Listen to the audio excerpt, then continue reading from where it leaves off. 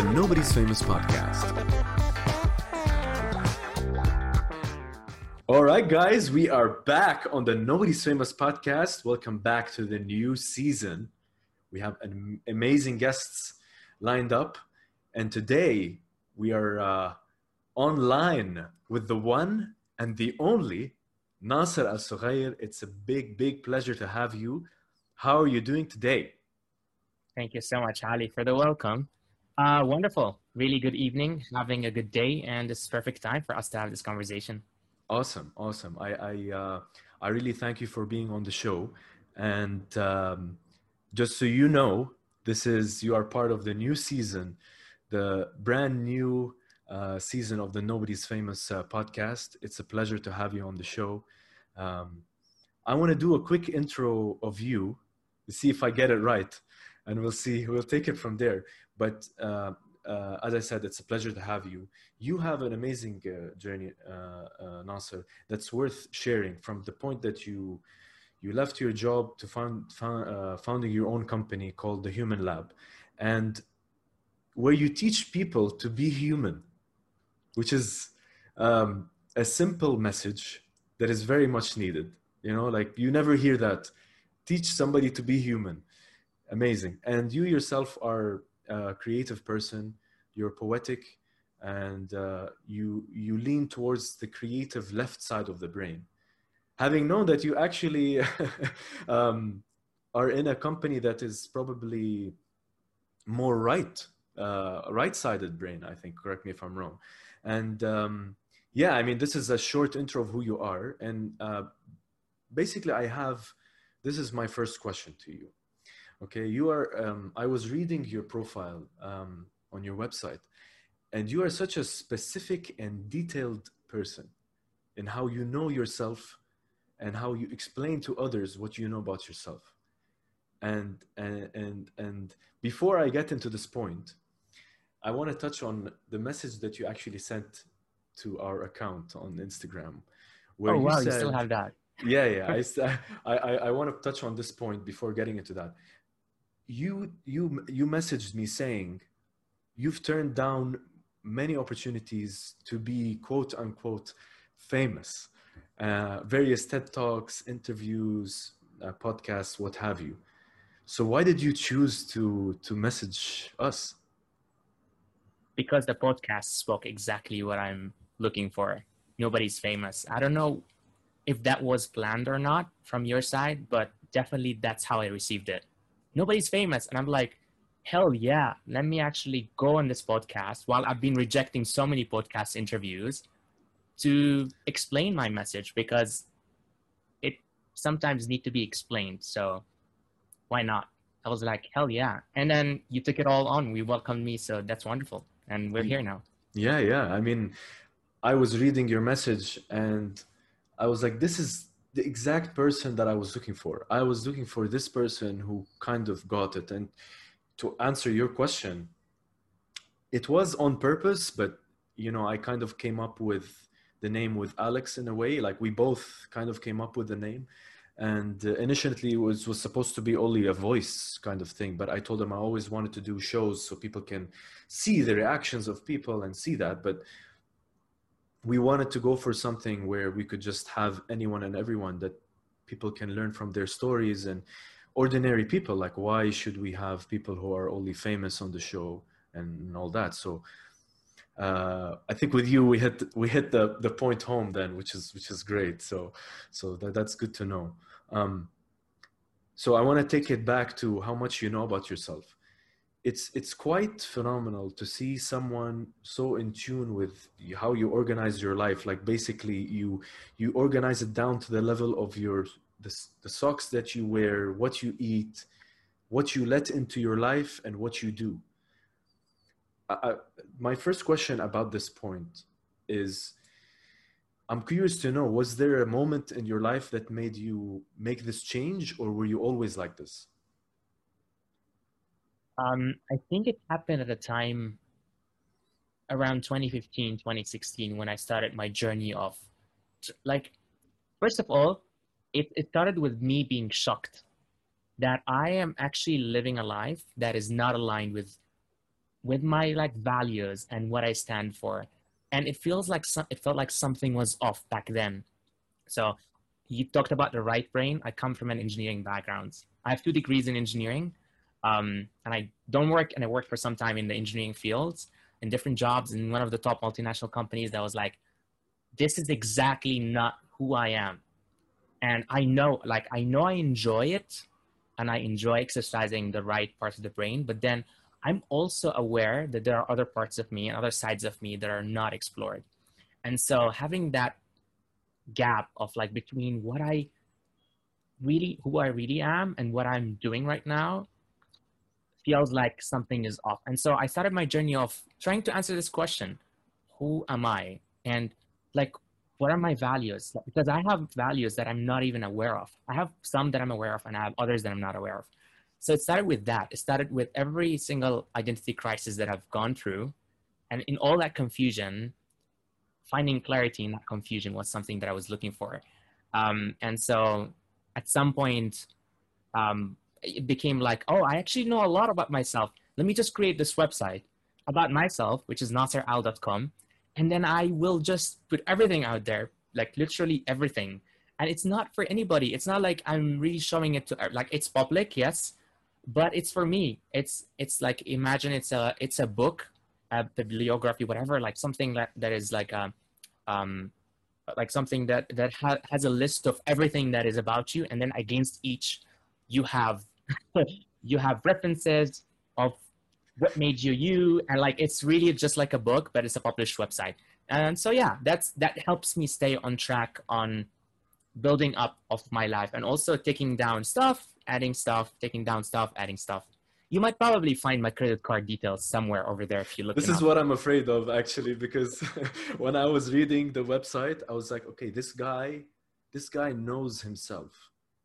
And it's the left side of the brain creating this website, and the simplistic design and the very minimal feel to it. But it's the right side that's writing the information, because it's so detailed. It's like, this is my favorite drink. This is my favorite food. This is what I like to do. This is what I don't like to do. So I can see both, and it shows that you can handle both really well. But I really like the way that you, um, you know, laid it out. And this kind of leads me to my next question, because I want the audience to learn more about you, because I'll be honest with you, Nasser, reading that website and reading a few things about you, I don't know where to start. I don't know what I Like a have. traumatic experience. I was like, I have so many questions for this guy, and I don't know where to start. And we'll just ease into it. So my next question is, explain "Don't Hide Your Magic."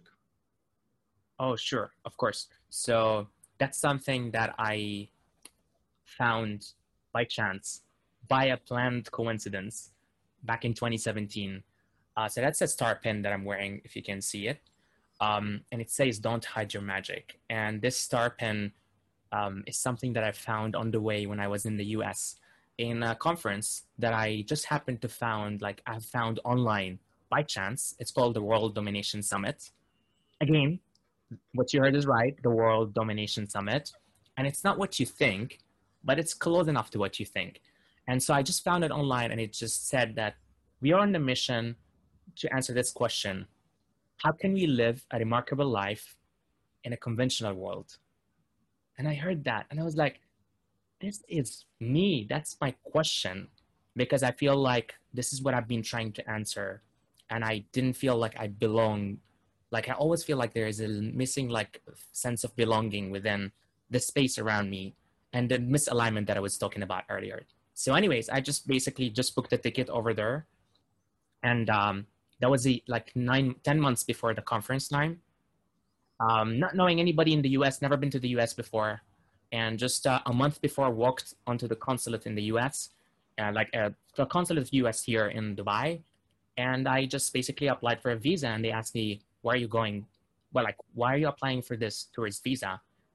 And then I said, "I'm going to the World Domination Summit." And it's like, boom, I get a rejection stamp, like immediate rejection, like nothing to think about. Your visa is rejected.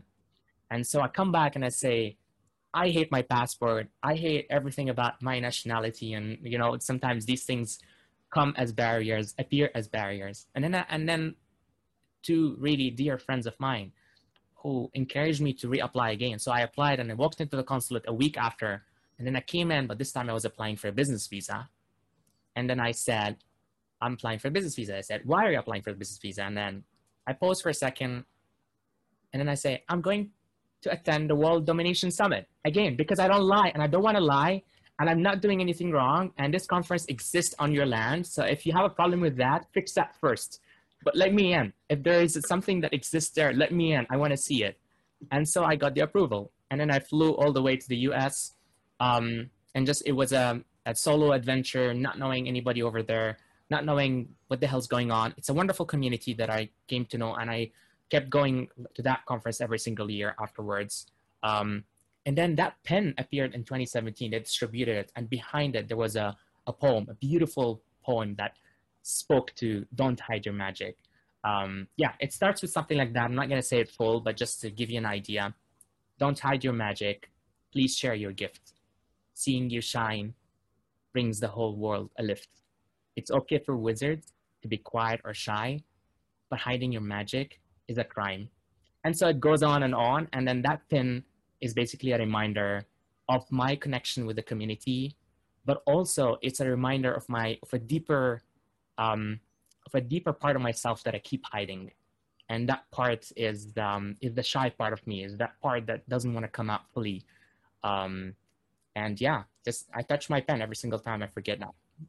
And I've been wearing it for 3 years straight since then, every single day. I was just gonna say that, and I completely agree with this this message that it sends.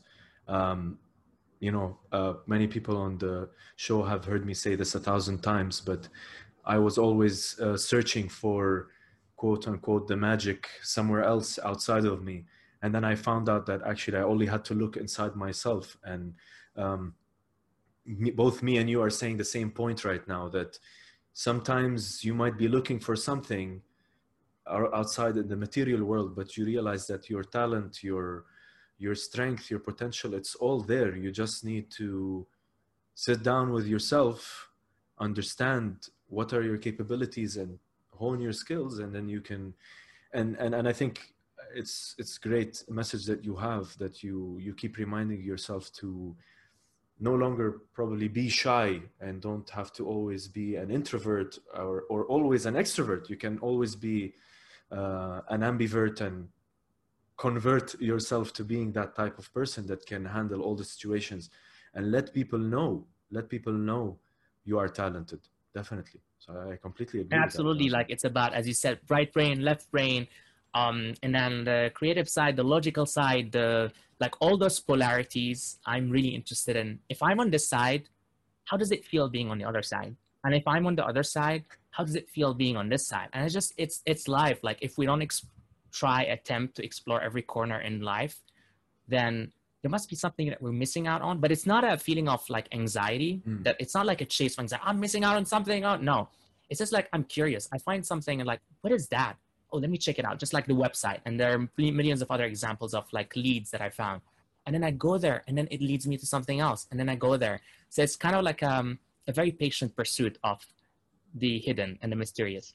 Yes, you have a pursuit for knowledge, and you approach it in a very patient way, which is difficult to do nowadays. A lot of people need to know everything right now. And I think it's good advice that you give, that it's okay to not know everything at the same moment, and it's good to take the time to learn things at your own pace, and you learn faster that way in the future. Definitely. My next question for you, Nasser, is let's take it to the human lab. I want to know, what are you doing to teach to teach people how to be humans? Why you did this? And maybe a third question while you're answering the first two is, what advice would you give to aspiring entrepreneurs, as you are one yourself, given the big change, the big risk that you took? The Human Lab is an interactive space. It's less of a school and less of an academy or any training institute, and more of a space, a virtual space that exists and accessible to everybody. And in that interactive space, um, we create structures and games and activities as as a fun way of helping people access parts of themselves that they're not able to access in real life. So it's a safe space for people to feel themselves like fully, but also a brave space to try to lean into our edge and try something new. And so part of being human is this polarity that I just explained, that I was talking about, that there is, for example, I'm afraid, but I really want to connect with you. Um, I want to really like logically plan for this, but then my heart is telling me that I should go and try something different. Um, and so there's always these polarities that exist of like, I should do this, but then that thing is telling me to do something different. And so we hide those parts of ourselves, our shadows, they're called shadows. We internalize them and we don't speak about them. And so the human lab is about accessing all these parts in a brave space and attempting to see the humans and every single corner in the human being of ourselves. And that happens in a space where we connect with each other. So the games and activities are highly designed to challenge every single individual and every participant, whilst also connecting them with others. So it's a conversation and a dialogue in a very fun way that combines physical and verbal. So we do these right now on Zoom, the group experiences, and I can take up to hundreds in one group experiences. We've done so far group experiences for 300 people since the beginning of July, since I moved everything online. Nice. So to your question, I love your second question because it speaks to something that I've been struggling with. I don't believe, first of all, I don't believe in advice. So anything that I say is not an advice. It's more of like sharing my experience, but also allowing you to, it's an invitation and an offer that you can feel free to say, hey, this doesn't apply to me. So back in March, the Human Lab was founded back in beginning of 2019. So it's been on for like a year and a half when the time of the crisis arrived in March. So around that time in March, I actually got calls from my clients. All my clients, every single one of them said, hey, we're actually postponing this face-to-face in person because I used to do all these trainings and group experiences and workshops face-to-face. And I was like, yeah, okay, postpone. Until when? They're like, we'll come back to you. But then over time, for the following 2 months, it turns out to be that this means canceled. Postpone meant canceled. And so I witnessed my business going from a place of like growing, a potential that's growing, and then seeing more clients coming in, into a place of like absolutely zero revenue, nothing happening, no clients, back to scratch. That was an interesting moment because the following few months after I actually spent them in quarantine, I was living with I'm living with my parents still now. And it's been really tough, like staying with your loved ones in the same place. And a lot of things start surfacing. I actually been numbing myself and just watching as many things as possible over months. And my sleep I was sleeping by sunrise. And it's been really like one of the most interesting experiences that I've ever had, quarantine. Very difficult and interesting at the same time. But then by July, when the quarantine and the restrictions were lifted on the mornings, I started going out in the morning and connecting with nature. That's something that I wasn't able to do. So that connection has helped me come back and rethink my business. And I started accepting the idea of going online because I was totally against the idea of running these workshops online. So ever since July, I started doing these workshops and experimenting without actually having a chance to generate any revenues. It was more experimentation and launching these public sessions. And after 2 months, I've arrived to a place where I really know my craft, how to do it online. I would say that for every entrepreneur out there, as an entrepreneur right now, I'm not established at all, and my business is barely making any money. Literally it died, but I'm not reviving my business. I'm more free, not even recreating my business. I'm actually starting from the scratch. I'm not thinking what worked before and how I can change it and move it online, but more of what does the world need right now? if I'm starting from scratch right now, what worked before worked in the context of before COVID. Correct. And now the context and the context and the environment is totally different. So the best question to ask ourselves as entrepreneurs right now, in my opinion, is to ask, what does the world need? Everything that I've done before is gone. And from now on, what does the world need ongoing for the next, say, 10 years, 20 years? Because it's never been uncertain like this, but also like I hear it a lot from people saying it's very uncertain, but also equally, it's never been more certain than this time, which is coming back to polarities. And the same thing up is true. Yes, it's uncertain, but it's also certain. There are many certainties that we have. We know that the crises are not going to like evaporate within a day or two. So we have a certainty that this is going on for some time. What am I going to do to tap into needs that were created by that situations that I'm in? I'm not talking about market needs. I'm talking about human needs. Human needs, yeah. What does Ali want? What does Ali need right now versus what Ali needed before? Maybe Ali needed a shoe before COVID, like wanted to buy a new shoe that had colors in it, but it's not a priority anymore for Ali. Ali has much more important priorities right now. So what are his needs? So I think that is the main question that I would want to offer to every entrepreneur out there. And depending on their business, depending on what you're looking for exactly, or your interests, your set of skills, your what you offer of knowledge and skills and interests will be something that will, be tailored towards meeting that need that exists today. I agree. And I think I want to add two things to what you said. One of them is just coming out from advice from what we've been through as well, is my first piece of advice to add to what you said is there will never be a right time. So there will never be a right time. Before, it was uncertain. Now it's worse. There will never be a right time. So, and then the second point to add to the first point is as long as you start, that's it. You're already on the way to success. You just need to start. And there's an amazing quote about that is, if you start, you're already ahead. I don't know who said that. Somebody said, an entrepreneur said that. As long as you start, you're ahead. And I really, really agree with that. And we've said it on the show even before, and we were always stuck in oh, should we do it like this? Let's make it perfect. Let's do this. Let's do that. Just start. Khalas. Make it happen. And you are already one step ahead. You don't need to figure out the 100 problems, the solution to the 100 problems in the first day. Just solve one of them now, and the other 99 can wait, and you'll solve them along the way. And I think this is I just wanted to add to what you said because it makes absolute sense. And love that. And my next question to you is coming off of the Human Lab and how you mentioned how you do these public talks, is where do you find the courage to do your public speaking?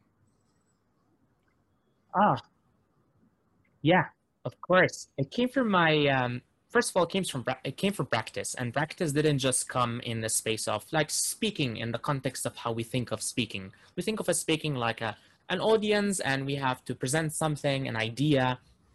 So that is one way that I practiced. So I've delivered hundreds of workshops and talks over 2 years, 2017, 2018. And that was an experience that really built my confidence. Additionally, I was also living a nightlife. So I had a day life of workshops, talks, and everything, and that helped. But it didn't help as much as the nightlife helped. And when I say nightlife, I mean theater. So my nightlife was spent in theater. I was acting and creating shows. And those are not just any shows, they were improvisational theater. So improvisational theater shows are shows that are unscripted. We come on stage, we absolutely have no idea what we're gonna say.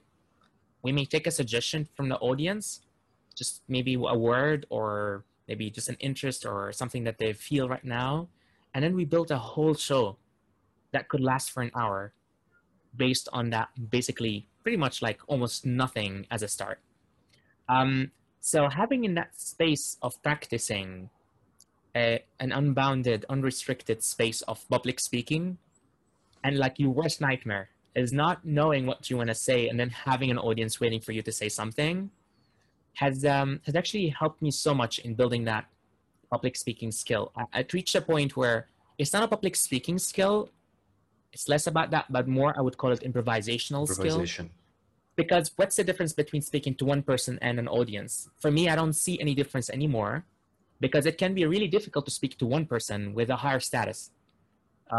If I'm afraid of one person, then I'm terrified. And if I'm afraid of a full audience of like hundreds or thousands of people, then I'm also terrified. But then it's not really about the number.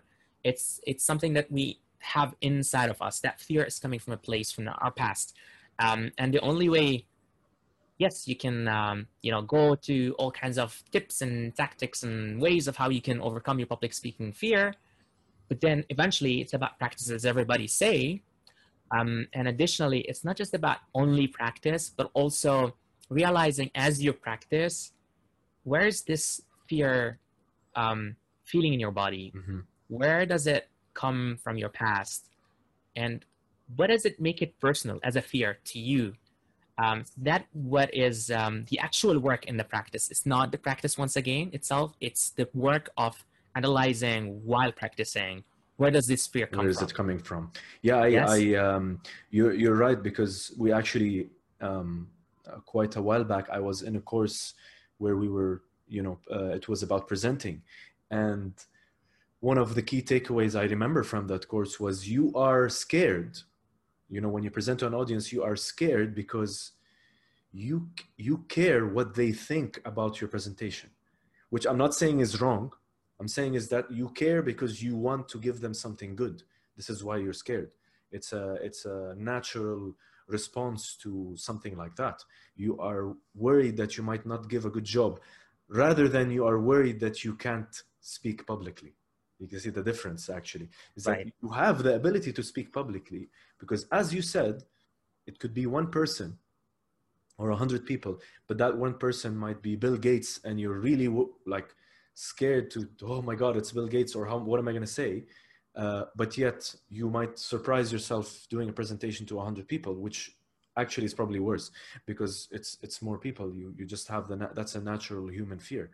So I think it's very important how you said is to classify the difference between practicing, what the practice teaches you, but also while you're practicing to realize where is that fear coming from, and where do you feel it as well? Do you feel it in your stomach? Do you feel it in your knees? Do you feel it in your throat? For me, I start to lose my voice if I public speak, because I'm just I'm lost, So I think it's great advice. And I think it takes me to my next question, actually, which you probably answered, is how does the improv and acting, moving away from public speaking, how does that tie into who you are as a person? You're a minimalist. You try to avoid as many distractions as possible. Did improv and acting help you do that? Did you train your brain to just respond to situations? Or again, is that separate from your natural, that's who you are, is separate from improv and acting? I have no background at all in arts. I'm not talking about background in theater. I'm saying background in arts, like not even painting. I'm actually a colorblind. So when I was a child, I used to paint, and I would paint the trunk of the tree green, and the flower and the roses brown, and the sun I would like really paint it in light green. So, and then it took me time. I only realized it when I was 17 years old, when I was going through the science book, saying this like circles and saying, I'm actually like, I don't see the number, like the colorblind test. If you don't see the number, then you're colorblind. And I thought that I was missing the number, but this is how I discovered I was colorblind. And so it's not really about the colorblindness that I didn't try art, but it was also a barrier for me to try the least forms of like child art at that point. So even in my childhood, I never tried art as much. And so I've come across something called theater, all of a sudden something called improv, which was a form of like games and activities that helped people to improvise on the spot, play games on the spot. It's not really creating scenes, but just playing games on the spot. And then from there, that took me to theater. And that just didn't like take me only to improvisational theater. It took me to immersive theater, it took me to scripted theater, it took me to puppetry, it took me to clowning, it took me to all different sides of theater. And that was quite a wonderful experience. So when we talk about arts and how it influenced me, like arts opened up a world for me to live in a way that is totally against everything that I was raised with. We live in an Arab culture, and like I live in an Arab culture, and you're an Arab as well. So we have these rules that are implicit. We have these rule books that are virtual, flying in the sky, that we're not told explicitly about them, but we know that you becoming an engineer is the ultimate goal. You becoming someone who is like holding money in his hand or her hands, and that's gonna be the ultimate goal. Someone with status and power. But then when you come to arts, that just shatters all limitations, all beliefs about what you're supposed to be doing. So arts helped me in shattering every single structure that I had, even though I'm a structured person. And from there, it took me to places of like, okay, so what does it feel like to actually get rid of everything, all my belongings? Oh, cool. I discovered minimalism back in 2017. So that's like, it's been 3 years since I started, actually even more than that.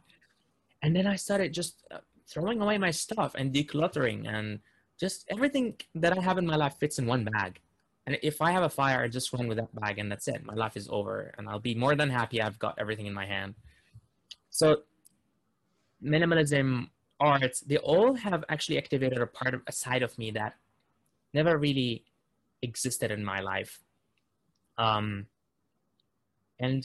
don't know if I answered the question, and I don't know if that's exactly your question, if I remember correctly, but feel free to just let me know more about what is something we can explore. Like, I'm more than happy to also, anybody, if they like to approach me and ask questions about how to get involved in theater, how to try out, stepping out of the familiar, of the logical life, the structured life, the Arab life. I'm more than happy to I think guide. you touched on really a lot of different subjects there while going through the question.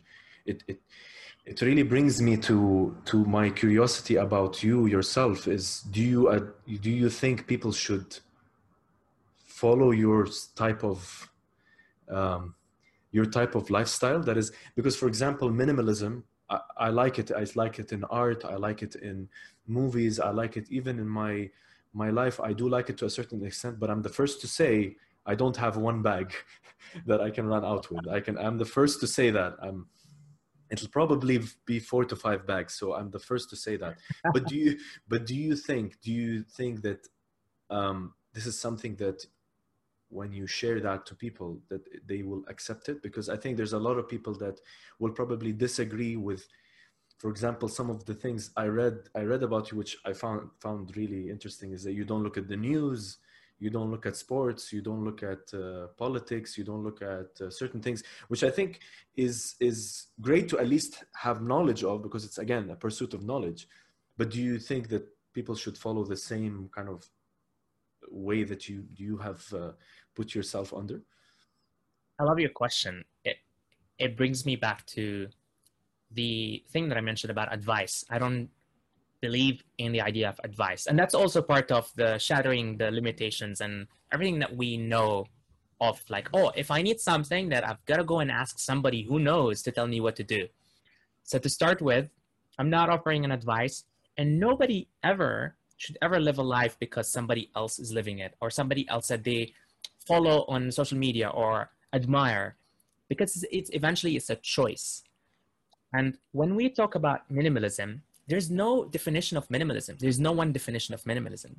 It's about living with less, having less, owning less. But then it's not just about the physical world. It's also about any other worlds that exist. So for example, the informational world, if we talk about the news, it's information, it's data that we consume. So that's not physical. I'm not able to touch it, but it's there, it's out there, and it clutters my mind. And so I've been struggling for some time. When I was like around 2015, like 2016, that time when I was having my first quarter life crisis, I was struggling with addiction, like being addicted to things that consume my time. Like I want to make a change in my life. I have my full-time job. I can't quit it, but I want to go back home and work on a transition plan so I can pave my way towards the things that I want to do that will make my life better, will make my life more joyful. And then I go back home and I'm addicted to watching Champions Leagues and Bundesliga and watching all kinds of movies and series and everything that you can think of that takes away the time that is supposed to be my time for myself. Still, it is my time for myself, but it's shared. It's shared with an interest in football players and their goals of trying to win against a different team. It's shared with an interest of if watching news, for example, shared with the interest of the media group that I'm listening to. If it's politics, it's shared with the interest of some form of like group that is trying to promote some idea or whatever. And then these are just consumption of your space, your mind space, your physical space, your emotional space. And that space becomes addictive over time. And minimalism there worked really perfectly and well for me. But then what is the definition of that? Like, does it mean I need to stop all media channels or I could still keep one? It's up to you. It's totally up to you. The idea of letting go of things in your life to make space for things that you want to have or you're attracting in your life.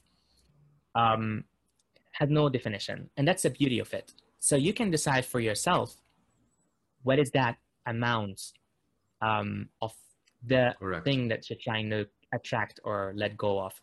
And also about letting go of things, that's very difficult because there is a sense that letting go of stuff is the same feeling of dying because I'm letting go of a part of me. So when you go into this work of minimalism, you're not really letting go of just like whatever my phone, like it's not that. I'm letting my emotional attachment to my phone, which I have built based on traumas from my past. Like, why am I attached to my phone? Because I have traumas from my past that says that I should be connected to the world, that if I don't have a phone, that if anybody tries to reach me, they can't reach me, and that's a big deal. Then what if something goes wrong and I'm in the street and I need to call for help, right? And I don't have a phone. So I keep my phone because I'm afraid of danger that if I lose it, that I may die. So it's to that extent, it goes to that extent. So going to those spaces of unlearning, I think the key word that I want to get to is unlearning. How can you unlearn? That's the key question that I think that is very relevant to today's, like to this time of like, we're talking about crises and cluttered mind and not being able to know what to do. How can we unlearn what we once knew and we still hold on to, so we can allow space to receive the things that need to come our way, that we're not aware of what they are exactly. So yeah, unlearning is something that is beautiful, and minimalism is just one concept. I love it. Unlearning. And actually, you mentioning dying and death brings me to my final question, because everything that you just said now, especially during a situation that is a pandemic, is you wrote that you think about death every single day. And how you were mentioning about the phone and what if something happens, somebody needs me, and I'm always thinking of what's going to happen, what's the problem, how can I solve it, or somebody needs me, or something's going to happen while somebody's walking on the street and somebody I know, and stuff like that. You said you think about death every single day. And a long time ago, I wrote a blog post about how you lose the fear of death because you might find someone that you truly love.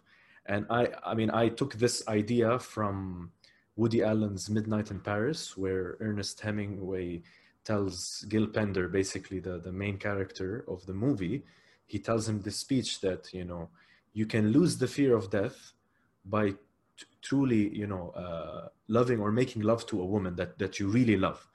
And from that blog post, I was talking about an experience that I felt. And it just struck me that I wanted to ask you this question. Why do you say that? Why do you say that you think about death every single day? Apart from the fear factor that you've mentioned. Yeah. I think first we want to take a big, deep breath. Everybody's listening, like take a deep breath, because it's the most like difficult thing ever for a human being to think about. The idea of mortality, like me vanishing and leaving everything that I ever know. It's the most terrifying thing ever to think about. And because it's the most terrifying thing we ever have to think about, we try not to think about, and we deny death.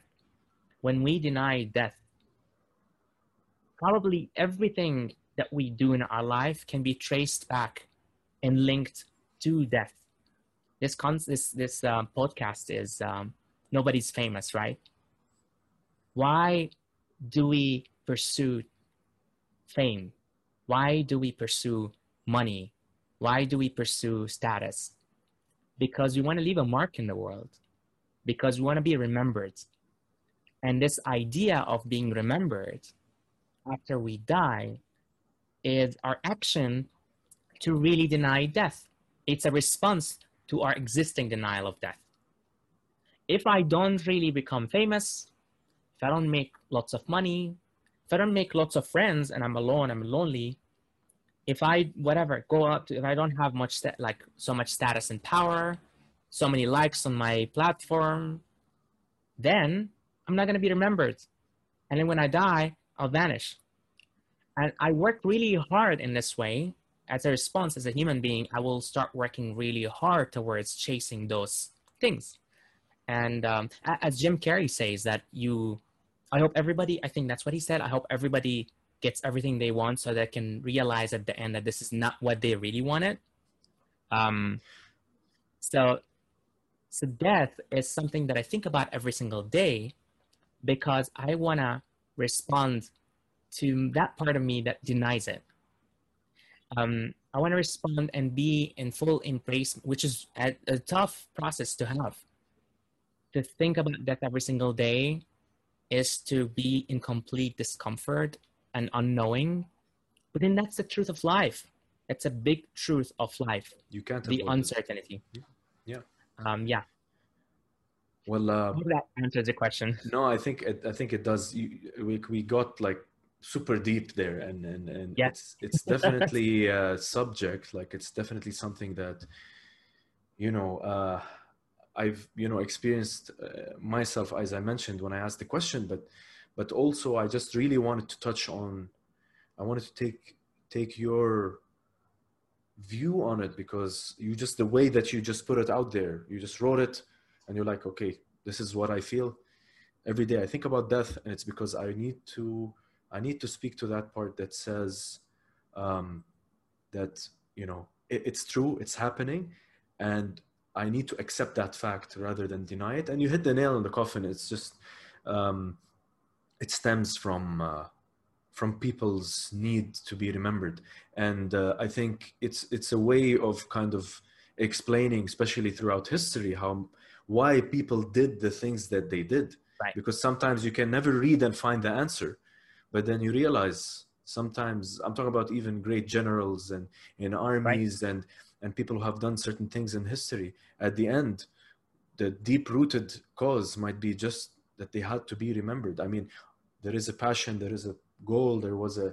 reason behind it, but again, that's always the secondary. The main reason is to make sure that you're remembered and leave that mark to say, this is what was done. This is what I did. This is the legacy that I leave, because of the pure fact that we are mortal. Right, and the primal part of the brain, that part is actually always fearful of dying, and everything that whenever we respond to, like reactive survival. To something, yeah, that's a survival part of our brain. So yeah, I think it's very important to be, and I just want to add one important thing, because the first thing that comes to your mind as you're listening to this, I was like, these are pessimistic people. They're not positive at all. They're just thinking about what is that look and view to life, like thinking about death. And I value, if you think of this way, if you think of it this way, I value how you're thinking right now. And that is something that I appreciate. And I also feel that dark side, and I feel that it makes me sad, and I cry when I think about death. When I really remembers it, it's not a pleasant and sweet moment. But then at the same time, when we equate despair only to death and fear to death, we are giving power to death over us, because we keep denying it and being afraid of it. Denial is a response to being afraid of death.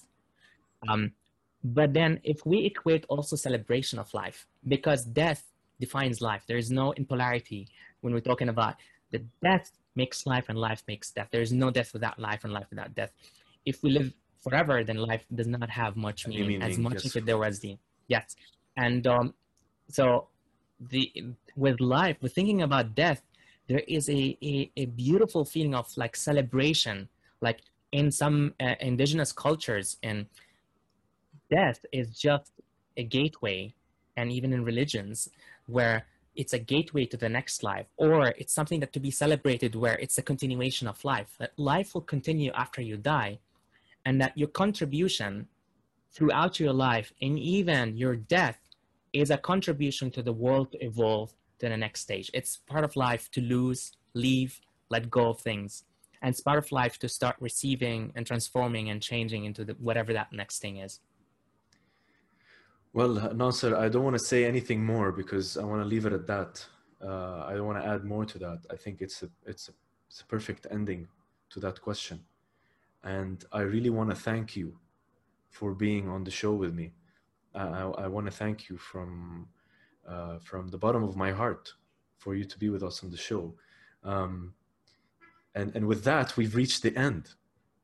So I want to say thank you so much. Is there any last words that you would like to say? I would just say to everybody out there, if you want to become famous, this is not the show to be in. Just don't be on this show. This is the last place you want to be in. But of course, you're welcome to want to become famous. You're welcome not to want to become famous. It's solely up to you. Ali, thank you very much for having me. It's a pleasure to be with you, and this lovely conversation, and the questions also, they were really, really great questions that also kept me thinking about things. So thank you. The pleasure is all mine, Nasser. And with that, guys, I want to say that we have concluded this episode of the Nobody's Famous podcast. Make sure you check us out on all the regular platforms: SoundCloud, Stitcher, Pocket Casts, TuneIn, Digital Podcasts. Oh my God, I'm missing all the names now. And make sure you watch the episode on YouTube as well. And we'll be with you all the way. Thanks again, Nasser. It's been an absolute pleasure. And this is Ali signing off.